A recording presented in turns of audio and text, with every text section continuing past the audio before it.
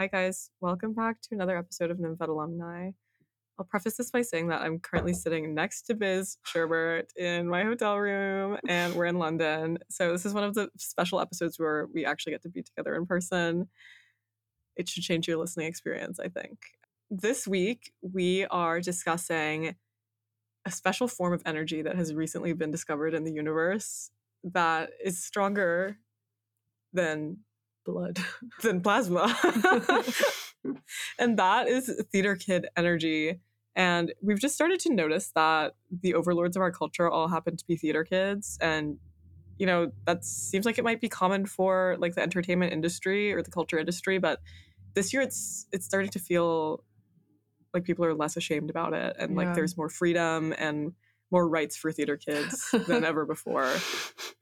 What consequences that will have, we will discuss. We'll draw conclusions.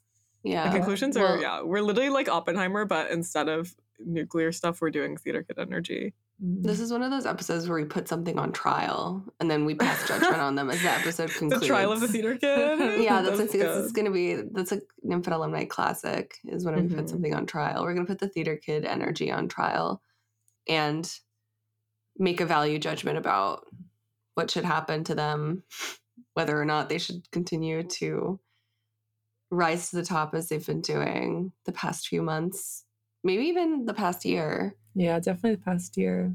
Yeah. Where should we start? Well, I believe last time we recorded this.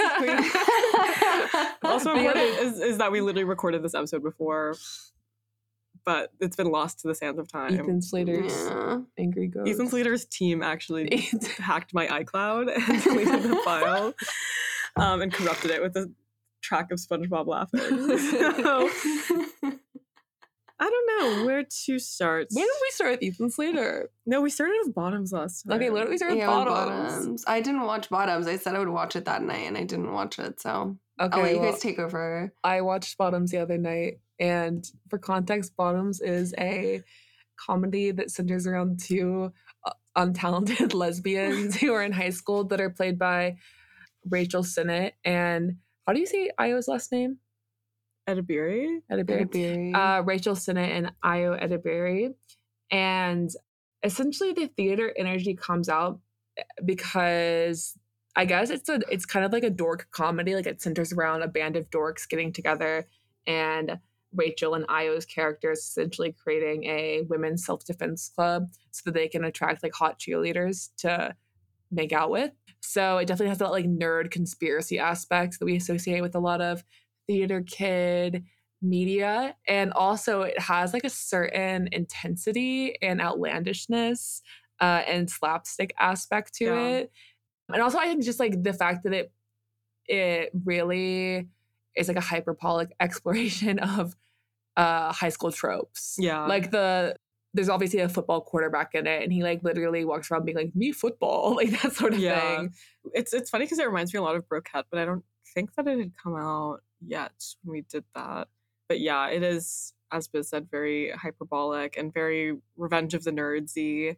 It reminds me a lot of the era of comedy that's like Napoleon Dynamite, super bad, but also because the styling is a little bit of that weird like 70s does 2000s. 70s or 2000s does 70s. Yeah. A lot of ringer tees, a lot of gym shorts, a lot of stripes, horizontal stripes that are like multicolored from the Urban Outfitters. It's kind of weird though because like in the movie like there's a lot of that 70s styling, but then the most popular pretty girl is, well, the second in command is played by Kaya Gerber, and they put her in the most busted like Y2K Juicy Couture tracksuits. She wears IMG, I think. She does, yeah. So I didn't like that styling very much. I mean, but I understand it. Like, I did. And also the main hot girl is Weijin. Yeah. And she wears some pretty cute coquette like Y2K stuff. Pastels. She wears what I think I recognized as a skirt suit that I own. So she does wear a skirt suit. Yeah. Which no one wears that in high school, TBH. The Heathers did. The Heathers did, the Clueless. And Clueless, yeah. So it was definitely, referencing those as well. The contentious comedies of Mean Girls as well, which is also on the docket for today. Yeah.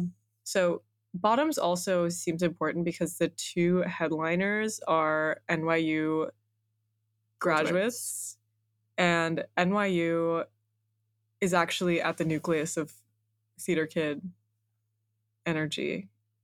Yeah, for a lot agreed. of reasons. It just has that same kind of shameless and cringe feeling about it. NYU is actually an amazing institution, and like it kind of sucks, I think, that it's become so memed because it's like a school that's kind of hard to get into and like somewhat prestigious, but people still really make Yeah. fun of it. People went through a really big phase, not so much anymore, but making fun of Tisch students all the time. And Yeah. you would be in Tisch if you were like a drama student. Yeah, everyone has started making fun of instead the like interdisciplinary Gallatin. stuff. Yeah, which good, because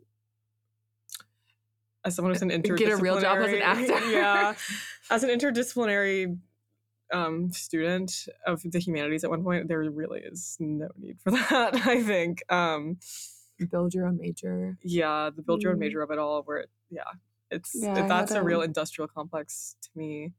Yeah, but NYU, SNL, Second City, these institutions of essentially modern day jesterdom, they're starting to become way more prominent. People are starting to be less like embarrassed about stand-up and like pursuing professional comedy than I think they were before. Yes.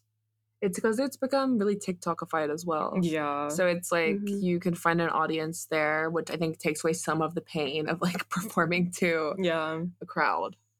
And it does seem like one of those like real life things that people are very much still into. Like the fact that the Cumtown guy has like a Netflix comedy special at this point. Stav? Yeah.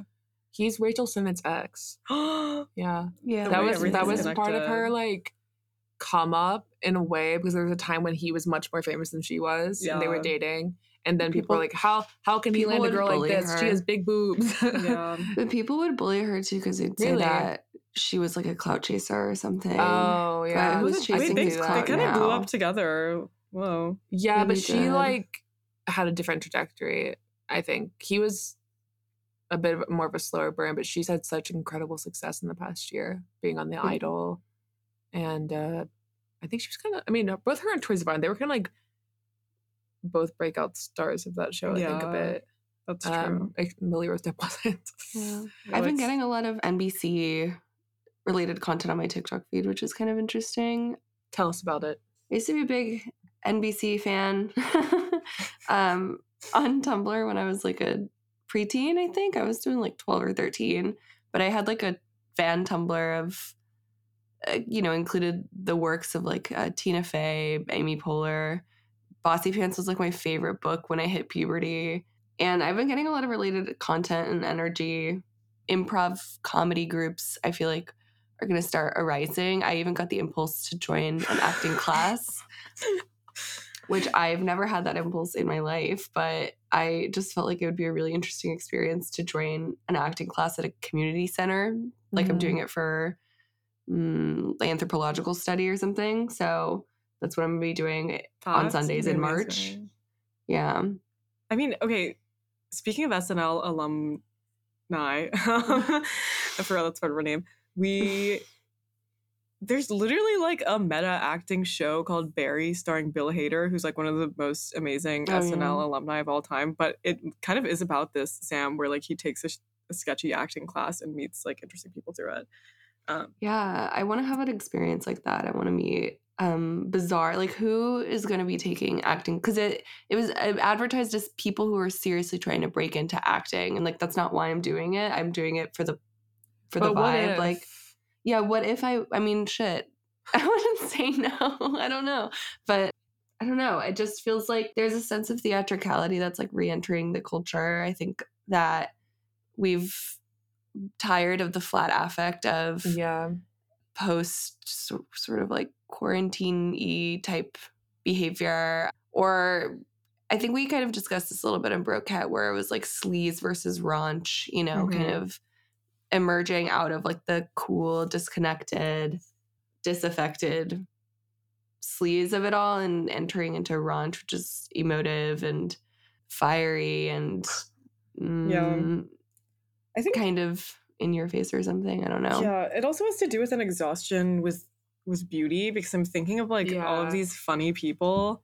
And even though I was also on NBC Tumblr and I was kind of objectifying them in my own ways, like there's something inherently sexy about late night hosts, for example, because their job is literally just like charming person that's able to talk to everyone and like make everyone laugh.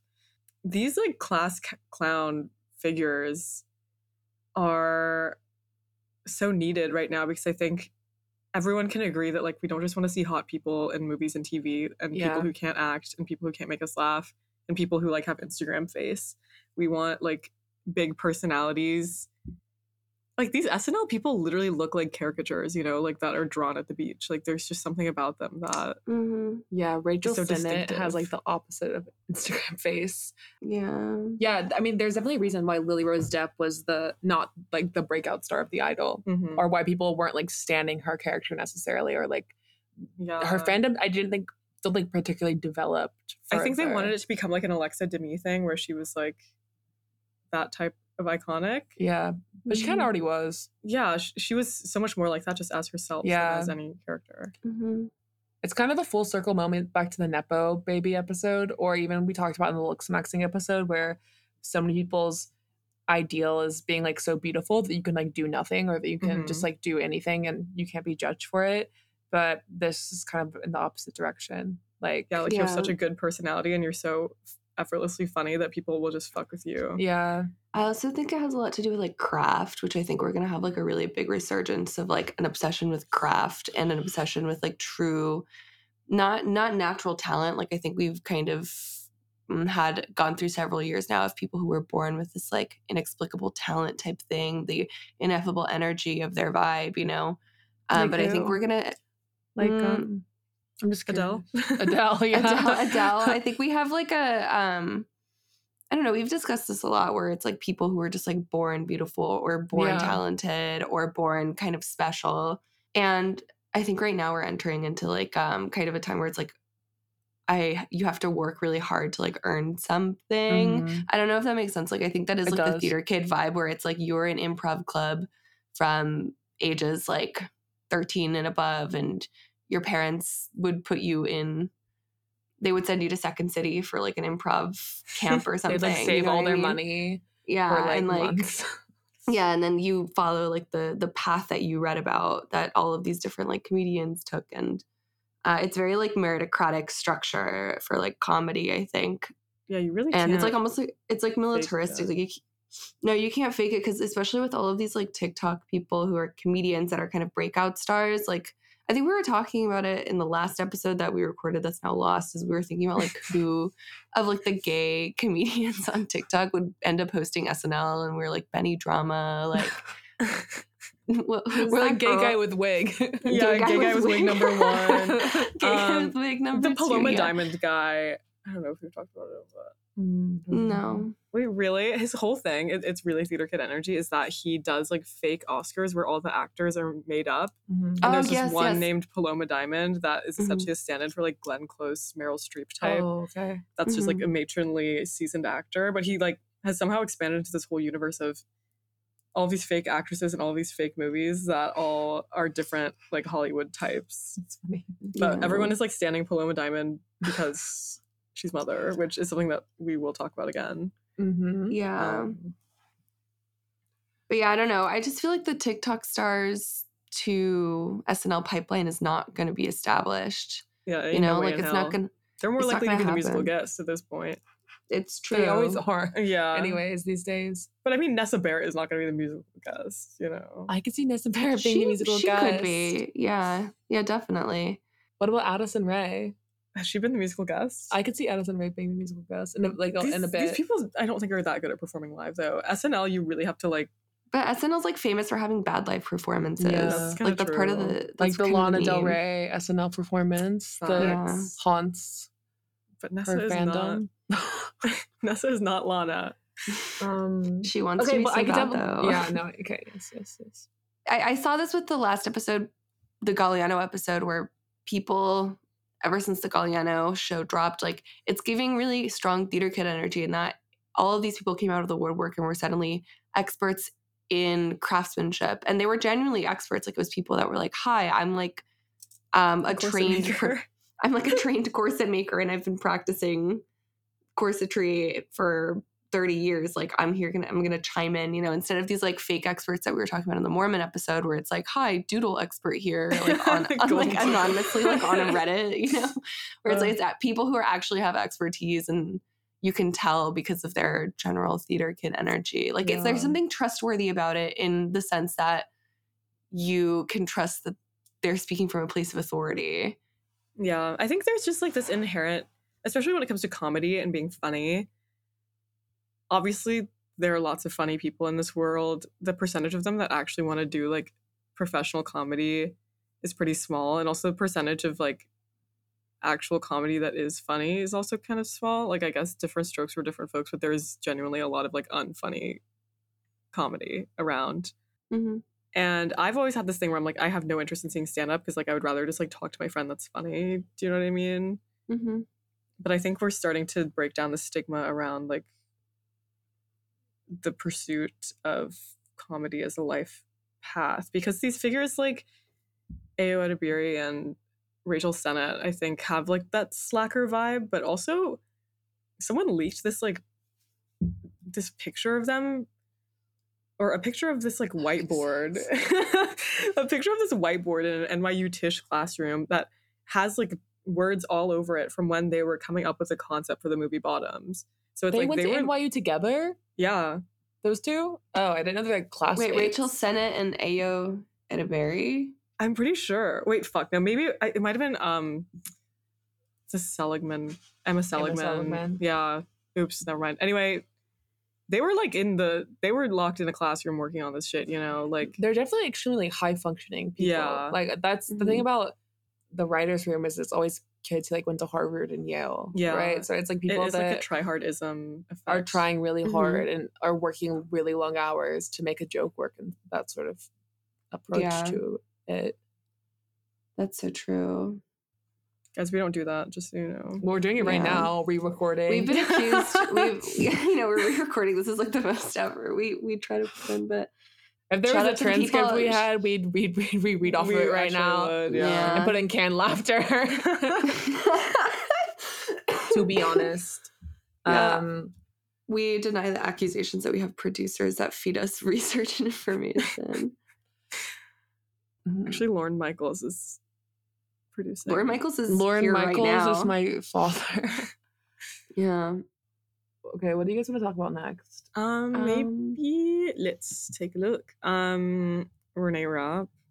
Okay, Renee Rapp is or just generally. Oh wait, this is where we started last time. Musicals, the movie, the musical type of thing. Like musicals. Yeah, there's a few notable ones. Yeah. Wicked, which stars Ethan Slater and Ariana Grande. Yeah. Wonka, which is not necessarily like the movie, but it is a musical. And then our favorite. So the first movie was also a musical, but it just had songs in it. Well, yes, but this one is one of those ones where we're going to talk about like the surprise musical effect. Like people are just shocked by these recent major box office, I guess, potentials being musicals. And then Mean Girls starring Renee Rapp as Regina George. Mean Girls, I think, was the one that shocked people the most in terms of its musicalness. But we found out that they tried to like Illuminati it by putting a music note inside of the A. Yeah. And the Mean Girls type on the poster for the movie. Yeah, and in the, I guess, title card of the trailer. Because the trailer had Get Him Back by Olivia Rodrigo in it. So people, I don't know. I think just people didn't know what was going to happen. Thank you. Yeah. It's kind of insidious in the same way that the plot of Bottoms is that the two lesbians are doing self-defense classes to maybe bed a cheerleader, where it's like, we're going to trick people into coming to this musical by not telling them that it's a musical. Like, it is kind of odd like that we have such a stigma. Well, I mean, I definitely don't think I would have seen either of those movies if I knew they were musicals, but I feel like it's been a bit destigmatized to me now. But who's really loving movie musicals? I think like even when I saw Wonka in a theater full of like enthusiastic participants, every time a song came on, we just all were like, next track, you know what I mean? We were all just like really not into it. like, is it a streaming thing? Like, do musical movies make more money because they're able to profit off? But Those who's listening to songs? Timothée Chalamet's chocolate song? You know what I mean? On streaming.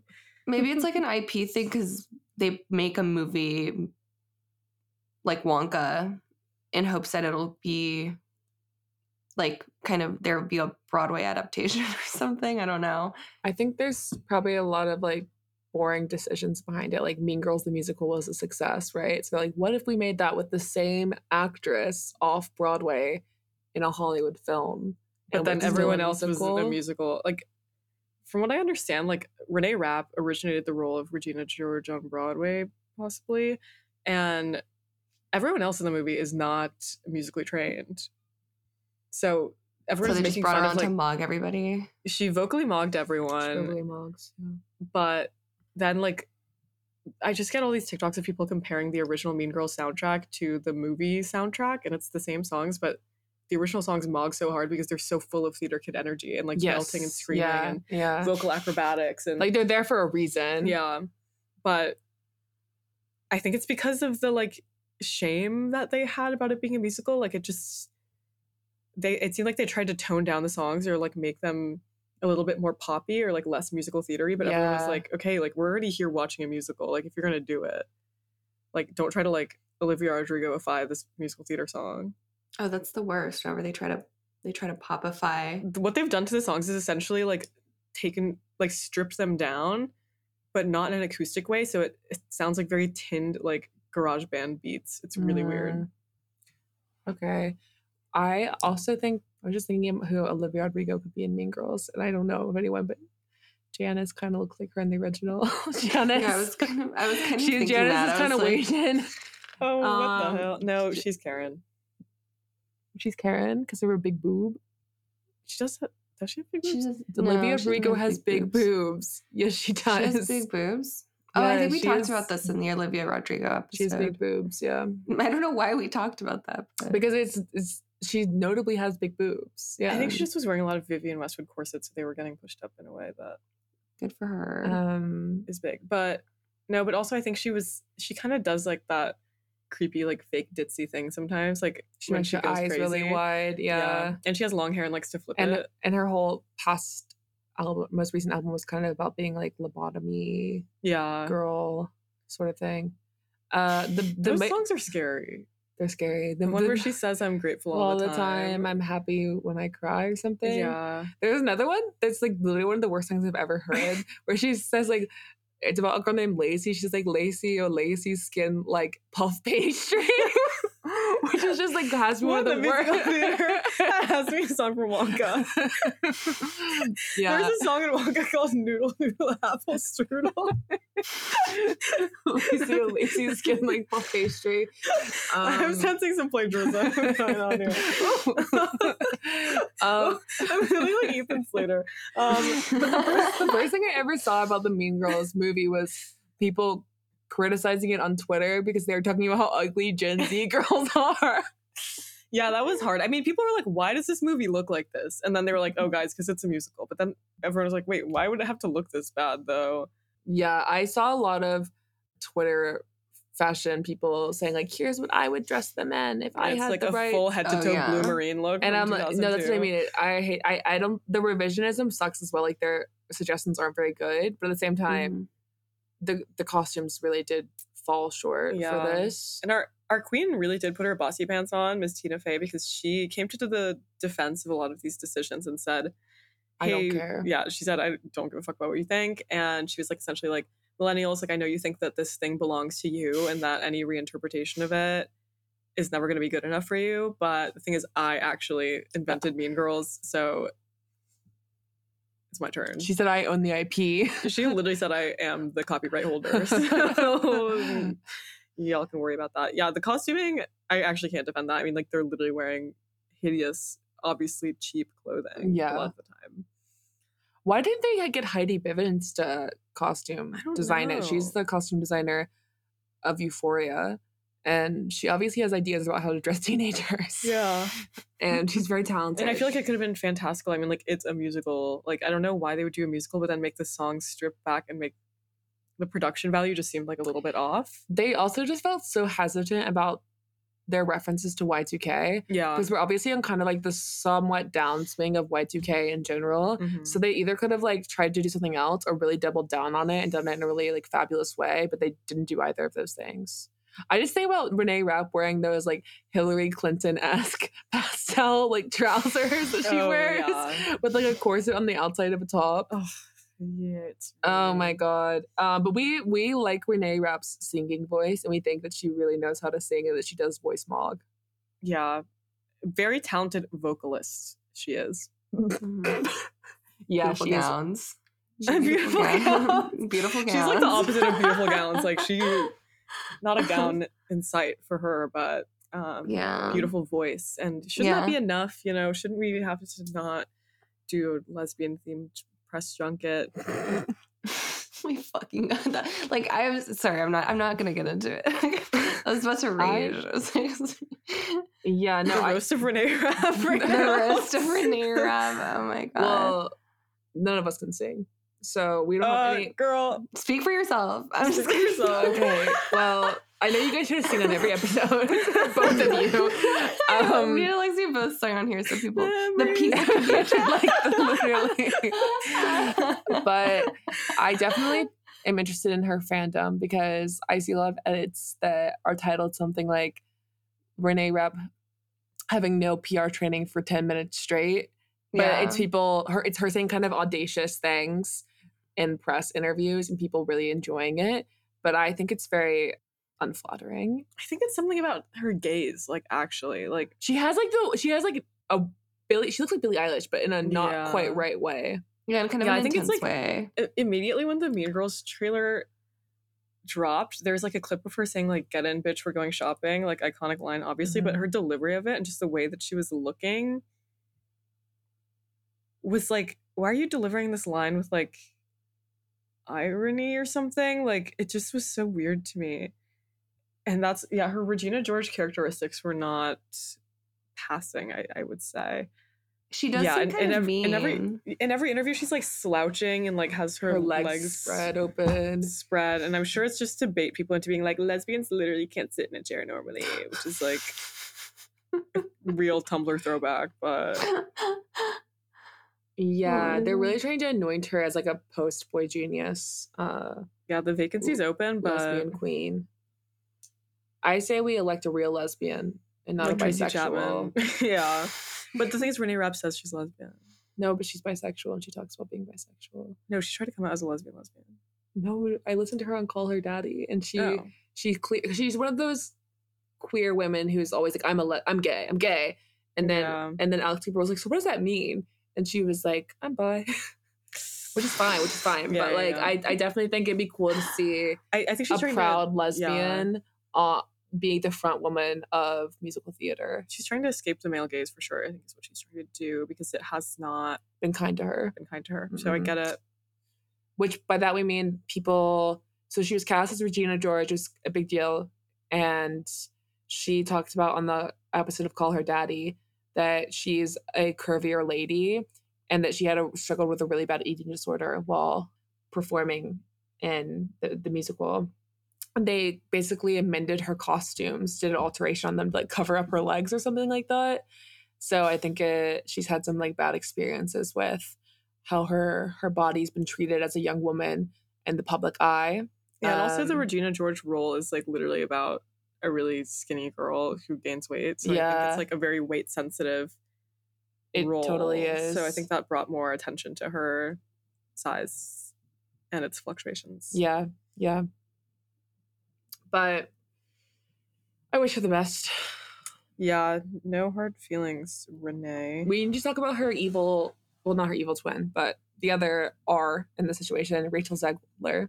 Oh, yeah. I like Rachel Zegler a lot. But we all saw her perform in The Hunger Games, The Ballad of Songbirds. Which was a musical in a way. Which was kind of a musical because... It was a surprise musical too. But in a really fabulous way. Yeah. Yeah, I did see some people being like me every time Rachel Zegler started singing.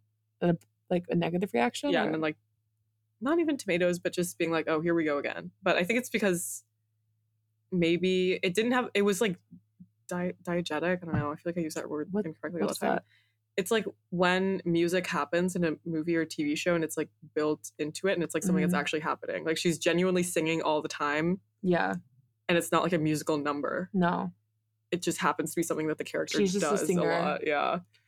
I like her approach to musical theater. I do too. I mean, her whole thing is that she relentlessly was terrorizing the world with clips of her singing about every song on the planet. And the thing is, she does have a beautiful voice, but these were like iPhone videos of her belting in like a bathroom. Yeah. Yeah. And she applied to Steven Spielberg's open casting on call Twitter for West Side Story, and that's how she mogged her way to the top.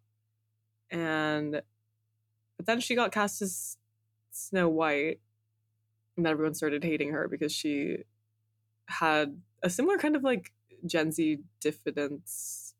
Is that a word? Rebellion against the role, in this traditional sense. Yeah, she seemed ungrateful, I guess, or a bit disdainful of the Disney system, which not really a system I would want to go up against if I were a young woman. Because like people just like wanted to cancel her, and they were just like, you stupid little girl. Yeah. But then she vocally mocked everyone in the Hunger Games. She's also the only character that sings, but she's a really, really, really good singer. Yeah, I think Rachel Zegler, when I see her, I'm like, oh, you're obviously meant to be famous. Yeah. But then it's not in a meant to be famous type of like Lily Rose Depp way where you just look amazing, even though she's really beautiful. Yeah. But when you see her tiny bones and her giant head and her huge voice that comes out of her tiny body, it's like so obvious that she was meant to be famous. But also like not famous. Like I don't want to follow her on Instagram. I don't want to know anything about her personal life. Like I just like would pay money to see her sing. Like I don't want to wear her outfits. We need more people like that. I think that's kind of why the music industry is kind of flopping. It's because they've tried to sell personality over product. You know what I mean? Like it just really feels like the music industry has started to lean into personality, and that's why I feel like we discussed this in the last episode where the music industry doesn't feel as strong anymore. This was recorded before UMG took off all of their music from TikTok, so I feel like we were vindicated in our assumption that the music industry is kind of experiencing a crisis right now.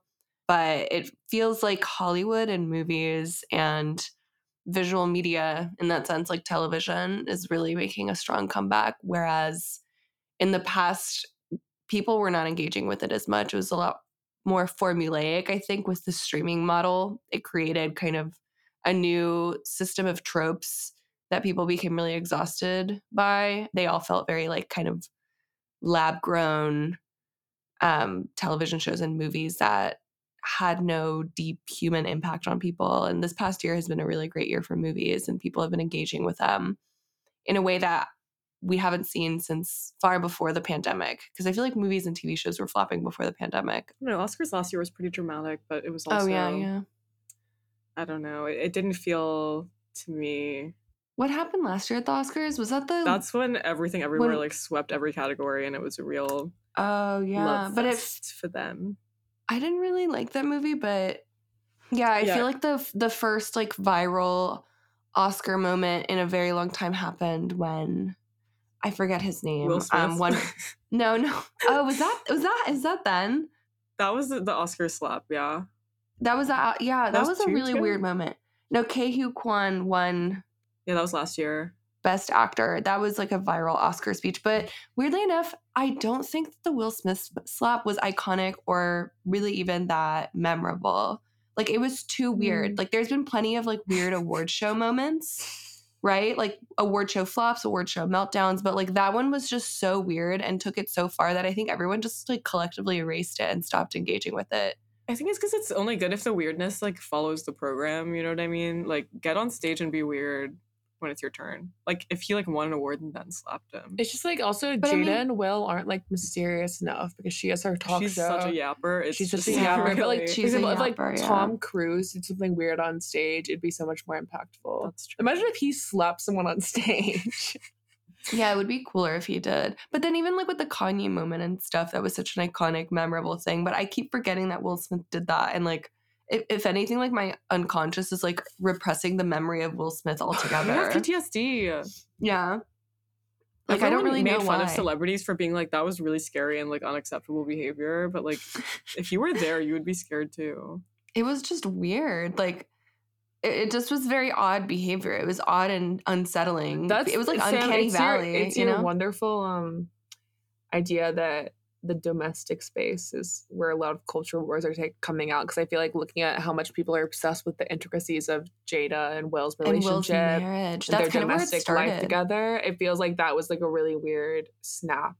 Yeah, something also just came out where she was like, when that happened, that was the first time she realized in a long time, like, that's my man. And I was like, okay, why did you guys all get us involved in this? Like, are you kidding? You cannot, I That seriously is don't so think you can stupid. like love your partner and talk about your relationship this openly when you know No, people yeah. have such strong opinions on it. Yeah. It's No, I mean, but that's like the always whole meme is protect- everyone's like, girl, we didn't ask. yeah. No, it really does feel like that was the nexus like moment when the domestic space became the source of the new culture war, which I just think that is so damaging. Like, it does have such deep repercussions in people's lives. I don't know. I'm not going to go on a rant about this. I just want to see Britney and Madonna kiss on stage. I know. Yeah, I feel like Rachel Sennett would do something like that. Oh yeah, she would, and she'd like do a split afterwards. Yeah, they're just so like, you know, like it was the Yeah. Grammys last night. It was. It show was. And Alex Earl went wearing 2007 McQueen bias cut silk dress. Just came up my feed, but someone who is like who doesn't have full theater kid energy, but always will, is Taylor Swift. And I think we saw a negative side come out of this last night with her, what she wore. Like I haven't seen someone's look be so heavily criticized as it was last night. She does have like a Rachel Berry thing about her, but I think something about her is like, even her being all over Lana and stuff, I think that she's way too self-aware to ever truly be a theater kid, because she's even aware of her coming off as trying too hard. And theater kids don't have that self-awareness, you know? So I feel like her being all over Lana was like, she's like, oh, people are starting to think I'm like really weird and lowbrow because I'm dating Travis Kelce. I'm going to start aggressively befriending someone with a cool factor at a public award show. Yeah, I also think that her bad styling at this point, like, it is a decision to be bad. You know what I mean? It's not like, oh, she's missed again. I like think that she's intentionally off target every time, because I think she's like that Machiavellian that she's like, this drives so much engagement, like people begging me to slay and me not giving it to them. Yeah. Like, imagine how you can be at that level and still not look good in public, like, every time. Yeah. It has to be a concerted effort. By Taylor especially Swift's at her level, because I feel like there's something to say about celebrities who want to be salt of the earth and are like, oh, I just got this at Dillard's or something, but she's genuinely choosing people to style her in this manner. Flop. She chose to flop. She did. And it's like a victim thing, honestly, guys. Well, I don't want to start talking about Taylor Swift, TBH. Yeah, no.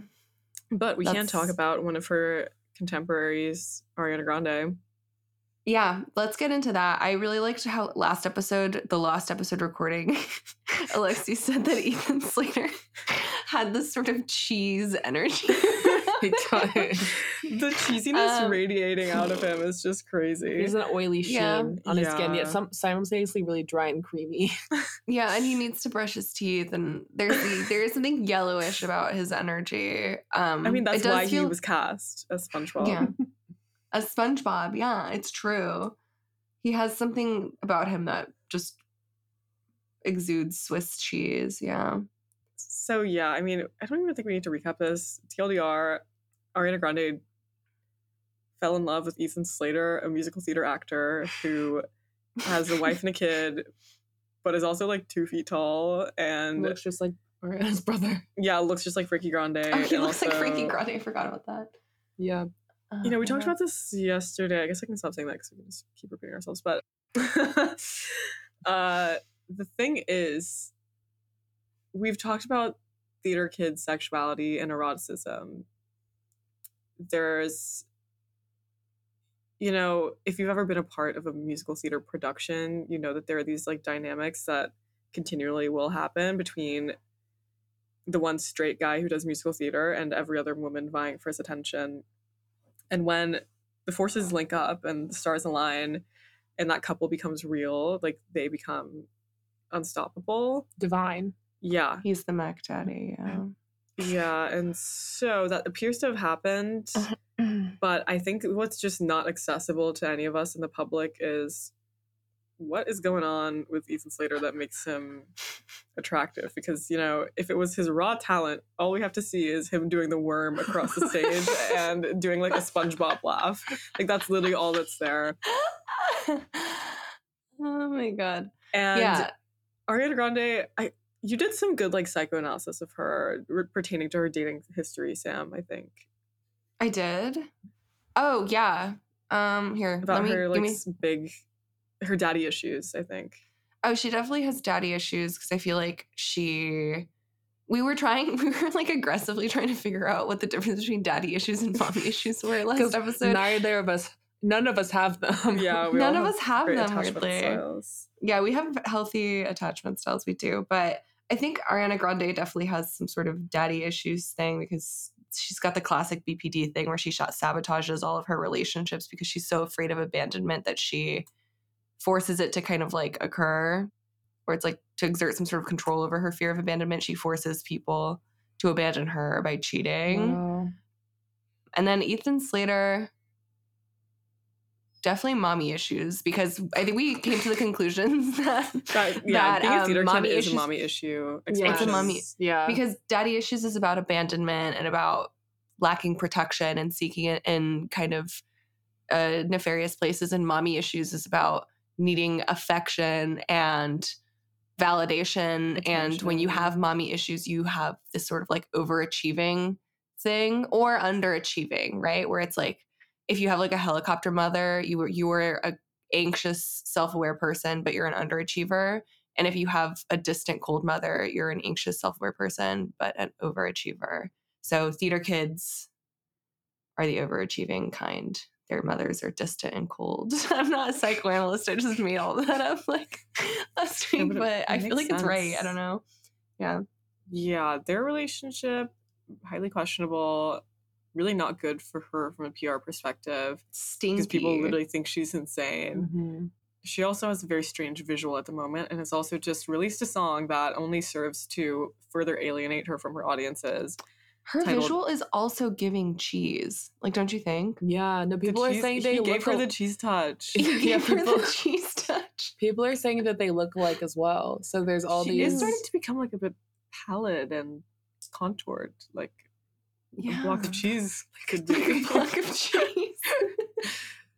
Like a rind of cheese. A rind, yeah. Yeah.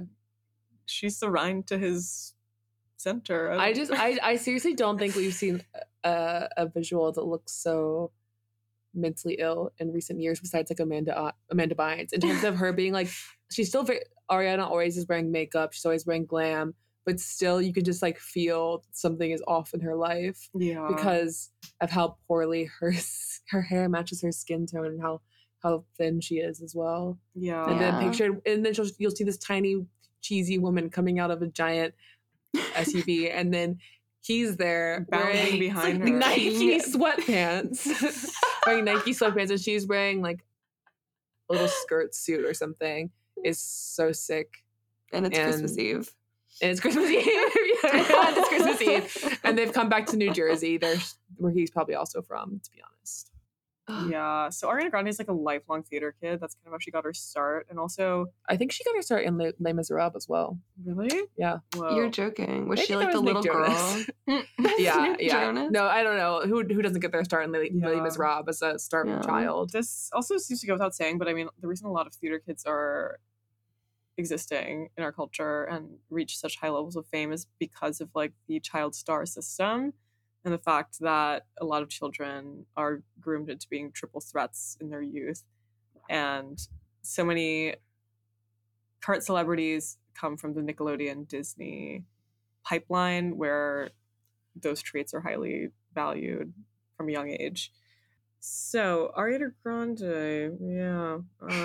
Okay, Yes and that's her new song. Mm-hmm. She That is so theater kid. It's like so yeah. theater First of all, kid to that's call literally it the first yes rule of and. improv is to say yes and. So I don't know if that's a subtle nod to the To theater. the Nymphet alumni. Yeah. So she's being a bit theatrical with that. It's also a gay sounding song. Like I think it's supposed to sound like Vogue because it has that same kind of like chanty club driven beat to it. Like it has like a commandments like ballroom style affect to it. And the message is essentially just idgaff and I don't care about what you think. And it's delivered in this way that, first of all, it has the same melody as You Can't Stop the Beat from Hairspray. Second of all, she is in the music video in a dance studio with a bunch of hotties, and they're all wearing their theater blacks. She's wearing a ballet corps, kind of Bob Fosse inspired costume of leotard, etc. And the choreography is very exacting and controlled, and I don't know, it seems to express everything that's wrong with her because like she seems like this person who I think she's trying to give off a vibe of being like extremely precise and controlled and stable. I mean, she's even like I feel like she makes these like extended posts being like, stop worrying about me being skinny, we need to stop commenting on women's bodies, whatever, mental health. But it's like, okay, like every 3 months as well. Yeah. I don't know. It seems like a downward spiral being channeled through this like weird production schedule. I don't know. It's been hard to watch in it. It's been difficult. I'm really losing in the Stan Wars this year because I was a very big fan of Ariana Grande's music and a big fan of Nicki Minaj. I was a big Barb, and they've made it very difficult for me to stand them. Dare I say, impossible. So I'm ejecting myself from stan culture personally. I was thinking about this yesterday. You know how men are like really into sports betting? Yeah. There needs to be a betting platform, but for stans. Like, I mean, there's so much. You're like, you should so be able right. to bet on chart positions. Wow. But it's I think it's that's too easy to manipulate, you know? Yeah, that's especially true. like the fact that how much you can mobilize stanhood. Yeah, someone who did mass streaming for BTS.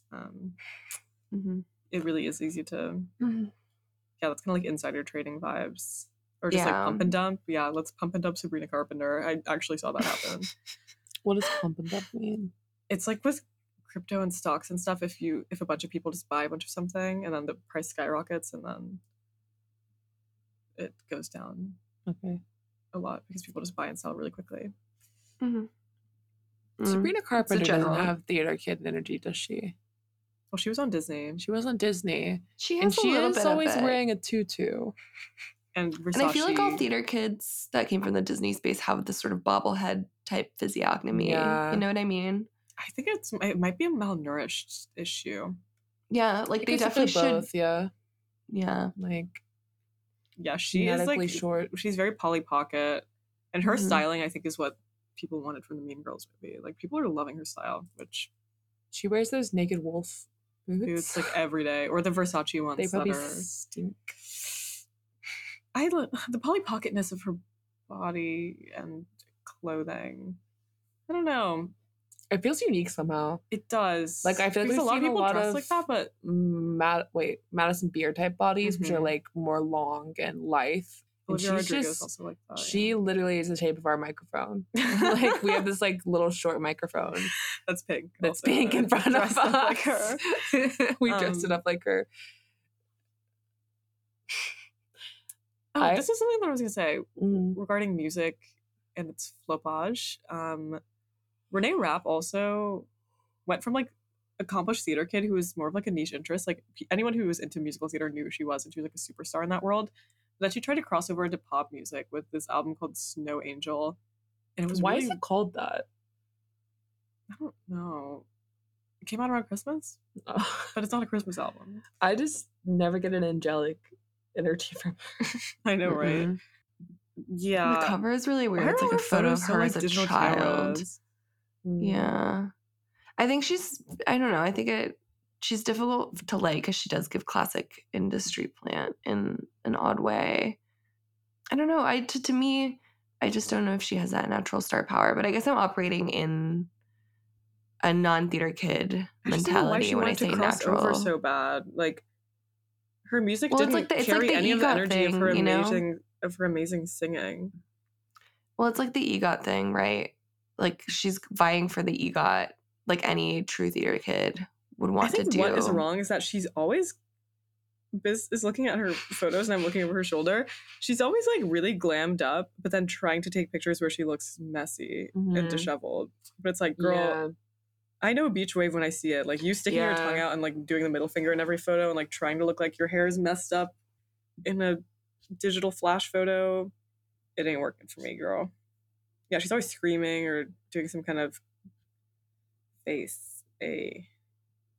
Yeah, I agree. I think there's a career shift for her when she got a shullet, like a shaggy mullet. Yeah. And she's really doubling down on that. But I would listen to her like musical theater record. Yeah, me too. That. But, you know, I think probably there's just so much pressure on these women to expand their careers into different territories. But, you know, who never did that? Lea Michele. True. So true. Which shout out to her. We respect her for that because she really didn't even want to take a minor role in anything else. She just went straight from Glee to writing books, actually, about herself, and then back to Broadway, where she flourished. I mean, she didn't really want anything besides that, and then I'm sure there was a lot of stuff offered to her as well. Yeah, people like to see her and stuff, but also maybe the whole thing of her like reputation of being hard to work with is real. But I think that's very Barbra Streisand of her, who is of course her #1 icon, who she models a lot of her career after. I think, well, not necessarily in the sense that she doesn't want to be acting, but I did think that the funny girl drama that was occurring was interesting because I guess Jonah Hill's sister was playing Fanny the main character in Funny Girl. Yeah. And everybody was very upset about that because that was Lea Michele's dream. I don't know if she ever expressed interest in doing that. I think people kind of like assumed that was like her dream role just because of how. I kind of feel like it is, though. I think she's talked about it. No, yeah. It's really, really meta, though, because it's like thing about a thing. Like Funny Girl, from what I understand, is about a girl who wants to be a Broadway star. Mm-hmm. Yeah. And then Lea Michele herself is this like Broadway star. The narrative that people have applied to the situation of like, this is her dream come true. Every night she's living her dream. Like this is it. It has a musical theater feel to it just because of how oversimplified it is. And how her eyes are shining with tears every night. It just all is, yeah. I mean, this is like my issue with musical theater. I just find it a bit, I mean, everyone thinks this, like a bit corny because like it's really hard to express nuance in that medium, I think, because everything has to be like big and obvious.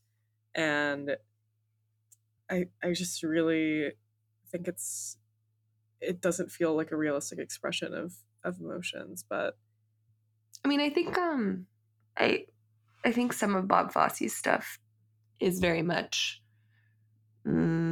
complex. I don't know. Like, I think that Bob Fosse type theater in the 70s had some sort of complexity to it. And it did have eroticism, even though it's been de-eroticized by generations that came after whose dream was to star in a chorus line or something. But I do think there is like a moment where musical theater almost was a complex art form, but I think it's kind of the same way that like in the 70s porn was almost like a truly cinematic medium, you know what I mean, where it just wasn't ever going to happen, but there was a few people who were trying really hard to make it happen, and Bob Fosse was one of them. Yeah, they bravely. Maybe that's like why Renee Rapp wanted to make an album. Yeah, because so she has like her true feelings. I want to talk about my true feelings and not such on the nose, pointed expressions. Okay, I will say that, like, as someone who's on Stan Twitter, everyone's always making fun of her lyrics because they're very, like, boy bye, but in a way that I can't even begin to explain. Like, I could totally see that. Yeah. I could see her, like, doing something where she, like, kicks out, like, kicks her leg out, but not, like, in a Sabrina Carpenter way. Yeah. Like, kicking a man away. True. The class issue of musical theater is also something that I think is really important to understanding its audience. Like, to grow up experiencing musical theater, I think, is kind of like a privilege, especially, like, seeing it at, like, a good level, because it's not something that's cheap, and it's something that you have to kind of be in a city to do. I mean, like, touring musical theater, like professional musical theater. Of course, you can see, like, community theater productions around, but I just remember, like, all the true theater kids that I knew, like, their parents were, like, driving them to Atlanta to see, like, a production of Wicked every weekend for some reason. And I think it really appeals to middle-class sensibilities because it's like you feel this prestige of going to experience live performance, which is something that is associated with a lost time, and you're, like, supporting these true, like, people who are masters of their craft in a direct way. And it just feels classy to go to the theater, but also the content for me always falls short. Like, I don't know. The most you can feel is, like, excitement and awe and wonder. Like I said, is an amazing thing to feel. But it's kind of like watching a Disney movie, you know? Yeah. I mean, I think it's like, I don't know. I don't know if it's as cut and dry about the class thing with it, because I think it is kind of like a complex, kind of like all-American activity. It does feel like a very American transcendent it is a minority activity. thing, though. I do think it is, like, a minority interest. Like, it's something you go with your gay uncle to do. Like, I think, like, the percentage of Americans that have seen a live, like, professional production of a Broadway musical can't be more than, like, 20. Yeah, I think the percentage. Yeah, low. no, you're kind of right about that. But that is something that, like, I feel like if you're just, like, an average Joe who's going to New York City on, like, a family trip, like, that's definitely something that you're gonna do, is, like, go see a Broadway show because, yeah, I don't know. That's what randomly my dad was, like, telling me this, like, crazy story about him, like, living in the basement of the Waldorf Astoria for, like, 8 months for some fucking reason. Like, I don't know why. Yeah, he was in the janitor's quarters on a Murphy bed, apparently. Yeah, I don't know why he was in New York. I don't know. He was telling me this, like, crazy story, and, like, he was telling it so quickly that I couldn't interject and ask questions about the context. But he said that he had nothing to do in New York and didn't know anybody, so he would go see Broadway shows every single day. And my dad does famously love Broadway. Yeah, musical theater. I mean, I live in the theater district, so I see the faces of theater fans every day as they line up for Ethan Slater to come out of Spamalot, which is currently on Broadway. A Monty Python production, it would seem. There is, yeah, I don't know. My hatred of musical theater, I mean, that's not, like, a uncommon position. And I don't hate it. I mean, I'm a huge fan of Hamilton, unfortunately. I actually really like musical theater as, like, a medium. Like, can we write a good musical? Like, can we write one that's cool? I feel like we could do it. I think we have a lot of space for it. I just think that Us three? I've always wanted to do a jukebox musical. Yeah. I think we could do a jukebox musical. Music. Clarence. Like, the songs have really good narratives, like walking out the door with your bags. I think we could do it if we tried. Yeah, I think that would be good. I think we could make it into something really big. The thing is it's a real place for, like, savants. Because there's always, like, I don't really know. That's what I was wondering about, like, Lin-Manuel Miranda's. Like, how did he even get his show on Broadway? Like, there is, like, a lot of mystery behind the actual mechanics of Broadway, which I appreciate because I feel like we're kind of overeducated as a society about the machinations of the music industry and the movie industry and the television industry. And we've literally created these meta shows like 30 Rock and stuff about what it's like in the SNL writer's room or whatever. But Broadway is just, like, shrouded in mystery to me. Like, how do you even write a play? Who do you give it to? This, actually. who puts it on the stage? Like, who is doing this? Like, who do you give your I don't know. I like that. I really like how I think the rules are the shrouded in mystery. same, but there aren't really any famous Broadway producers. I don't know if that's true, but yeah. I get what you mean. I think that life imitates art for the theater kids a lot of the time because they idolize these like Fanny Bryce-esque characters or like these unstoppable characters like Alexander Hamilton. Like I feel like every theater protagonist or musical theater protagonist is like some type of young, scrappy, like person that will just be like, I just need a chance, you know, someone who's beating the odds and someone who is triumphant at the end. So I think they apply that to themselves, and then I can just see Lin-Manuel Miranda like spotting someone that he knows is a influential theater person on the subway and being like, "Sir, like, just give me a chance, bro. Yeah, just one song. Just read this script, please." Yeah, like, just doing some kind of crazy elevator pitch performance of rapping and having papers falling out of his bag and shit. Which Hamilton I was saying last episode like, how like I feel like I imagine him like how Bobby Shmurda was trying to get a record deal, kind of dancing on the conference table in front of a bunch of people in suits. That was a musical theater moment when Bobby Shmurda did that. Like that belongs in a musical production on Broadway. Yeah. And I love that happened because it was very whimsical when Bobby Shmurda did that. Hamilton is also a self-insert. Like Lin-Manuel Miranda like wrote the role for himself and like kind of wrote everything around that because I think he like identified with Hamilton. Didn't you say that he read Christopher Hitchens' biography of Alexander Hamilton and that's what inspired? Yeah. That's crazy. That's so funny. Yeah, I was about to start reading Christopher Hitchens' biography of Alexander Hamilton because I was like, there's a musical you can watch that'll summarize it for you. Yeah, that's true. Also, what else? Okay, Spring Awakening is a good musical that Lea Michele was also in with Jonathan Groff, where there was a whole documentary made about it that was actually really good, where she talks about how there were clips from this that went viral because everyone was like, this is such the quintessential like theater kid girl and gay dynamic, but she didn't know that Jonathan Groff was gay. He hadn't come out yet, and so she was basically constantly begging him to have sex with her. In the clips? No, in her retelling in like the interview, she's like, I just didn't know. I just wanted him to love me, and like I loved him so much. And then he comes out to her only because he's like, sorry, I'm not rejecting you, I'm gay. And then for some reason he looks at her vagina. What? Yeah, there's like a funny clip about it because I think he just wants to see one, and she's like, I would do anything for you. That's such a classic girl and gay story. Yeah. It's like, show me your...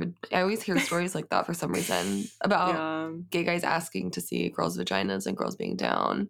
We need to stop doing that. I feel like we're past that. Google Images exists for a fucking reason. Don't ask your straight best friend to see her vagina, gay guys. Like literally... Especially if you know that she's in love with you. Yeah. Yeah. Oh, God. Yeah, theater kid sexuality going on. So he wanted to see an aroused vagina. Oh God! But Spring Awakening is actually okay. I take back everything I said about musical theater because that musical is so good. It's literally about. There's a lot of really good musicals. No, but I really want to. But in it, there's like this explicit. It was really controversial because like Lea Michele like explicitly has sex kind of on the stage. Like there's really intense like simulated sex that goes on for a long time on this like elevated platform bed that like rises up above the stage. And then she gets pregnant. You know what I kind of miss is like I miss whenever actors tried to transition onto the theater. I can tell you like, that happens all the time because I live on the street. No, Sarah Paulson is in a musical on my road. But I miss when people took that seriously and were like, oh my God, like he is so brave. Well, Hugh Jackman is just so brave. Hugh Jackman is just a musical theater kid. Like he's like gay man trapped in a straight man's body. But I think I really miss whenever actors, in order to signal a sense of like seriousness and almost like an academic treatment of their craft, they went and debuted on the Broadway stage in like Fences or like Death of a Salesman or like inflated 12 Angry Men or something. Like every actor does it. Like Emilia Clarke, who was in Game of Thrones, she was just in a big production here in London. It just happens all the time. Yeah. Wait, yeah, no, the No, West that's End what I'm is so saying. good. Yeah, it was not as Paul common. Mescal is actually coming to New Yeah. York to do Streetcar Named to do Desire. Rock Out with Your Cock Out, the musical. To do Running Away from Girls in the Park, the musical. There is like a Rock Out with Your Where is Cock he? Out I musical don't- because I remember that there is a musical like that because I remember when Daniel Radcliffe stopped doing Harry Potter, he transitioned to this theater musical Yes, that's production exactly what I was where his thinking cock about. was out. Really? We roll off. Yeah, do you were saying- remember this? But you were saying like people used to take this seriously. I'm like, yeah, they did because Daniel Radcliffe got No, his no. cock out. Do you remember when he No, of rocked out course with I his remember. cock out? Of course I remember this. Wait, where was That's what I'm I? saying is like people used to You like were talk 12. about like like that was a thing. Like I don't know. He loves I the don't know. theater though. Like he actually, I don't think is in movies anymore. Huh. You'd ask him. He did that Allen Ginsberg movie. That was pretty good. I Oh, he think did Zac too. Efron should come to Broadway. Yeah, I'm sure he has. He started No, on he- Broadway. No, He the did thing High is he School can't. Musical. No, girl. Because I saw High School Musical live, and he can't sing, so they had to replace him with someone else on the national tour. He actually He was dubbed the whole movie. Yeah, the person who sings for him is I do this guy remember called. hearing called- about this. He was. I had to see him on tour. He sucked. Yeah. I mean, he was just not hot. Like I wanted to see Zac Efron Was Vanessa there? and the rest of them. I mean, it was literally just Zac. Everyone but Zach was there. And he was replaced with Drew Seeley. Corbin Wow. Blue. They didn't tell anyone. Should I told someone? I know, just not you. But I he needed a would be good on refund. Broadway for sure. Yeah. He could. I mean, anyone that you can see smiling in a spotlight. So true. Ugh, That's a love good that, yeah. test. Like I saw Hugh Jackman in The Music Man, and like that actually lives were changed. I mean, like the actual plot didn't care. It was just like watching essentially a circus or something. Like there was just a lot of, but that also is a musical that's about musicality and showmanship. You know, like the best ones are just about that because otherwise Like it just is so unnatural. Like, Phantom Yeah. of the Opera. yeah, like as the ones well. that The are about like being in producers, high yeah. school. Actually, Dear Evan Hansen is funny, but in a different way. I saw Zachary Quinto in The Glass Menagerie. Whoa. Feels very Damn, gay. you guys have seen so many musicals. I haven't seen. I, I don't saw think like I've a ever musical. bought a ticket myself though. Like, Yeah, that's the somehow thing. That's someone's how I always like, saw "Oh, Music take this Man." ticket!" Like that sort of thing. Yeah, musicals have to find you. They have at to your find you for lowest. sure. Damn, this I is wouldn't even not know how to happening find to me. tickets. I have to go outside. I know. I your mean, I house. live on Broadway, and I'm still every time I tell people I live there, they're like, "Oh my god, I bet you see musicals every day." And I'm like, "Why would I do that?" But I kind of want to start going like and being one of like 5 people in the audience of an off-Broadway musical about. Can you go to like rehearsals I should be able to. Oh, person that of would my be really stature. interesting. of your stature? Can you pass me my phone, please? I just like the aesthetic that Ariana was trying to represent in her Yes and video, which is Bob Fosse, but also there's like the Anne Margaret aspect of it. And I just think that's like the Mhm. cutest thing ever. But I don't really like it in a ballet course sense. I like it in a way that you're like knowing that you're gonna have to do intense tap dancing or something. So you Mhm. need to be wearing really minimal clothing. I think that's really beautiful. It's like the studio is making you take ballet classes. You're not taking ballet classes because Yeah, you because want they're to. telling you that you have like no grace and no They're poise. saying it's like a dance monkey situation. Yeah. Yeah, no, Hmm. I like the Bob Fosse aesthetic a lot and feel very conflicted about. I feel like it would Ariana look really good on Grande. you, Sam, because you would have like really voluminous hair on top of a very like streamlined silhouette, you know? Yeah, I feel like I really need to get myself a leotard. Well, I guess because And you some have leg your warmers. jazz shoes, which are pretty close. Yeah, I do wear a lot of dance wear. Like dance shoes in general are my main form of footwear. I like being close to the ground. I like feeling like I'm barefoot. Yeah, I don't know. I'm very fond of the Bob Fosse aesthetic. Have been for many years. But yeah, and I was also very fond of Ariana Grande, but it's like 2 things that I hold so near and dear to my heart were tainted in this new year, and just I feel like I can't condone this behavior, you know. It's been very difficult for me. I'm about to cry. Oh my god. Well, guys, should we do Would You Um, Rathers? Okay. Would you rather? So, would you guys rather have a rap battle with Renee Rapp or a cheese tasting with Ethan Slater? I Go ahead, Sam. think I'm gonna have to take the rap battle. I don't think I could stomach a cheese tasting. The cheese man and stuff, like, it just seems like, do you remember the stinky cheese man? The stinky cheese man from that book? Him. I love that That's book. him, the stinky cheese man. Yeah, that's so stomach, Ethan Slater. You know, that phrase, like, your stomach it's like turns, cannibalism, like, that or is actually what happens.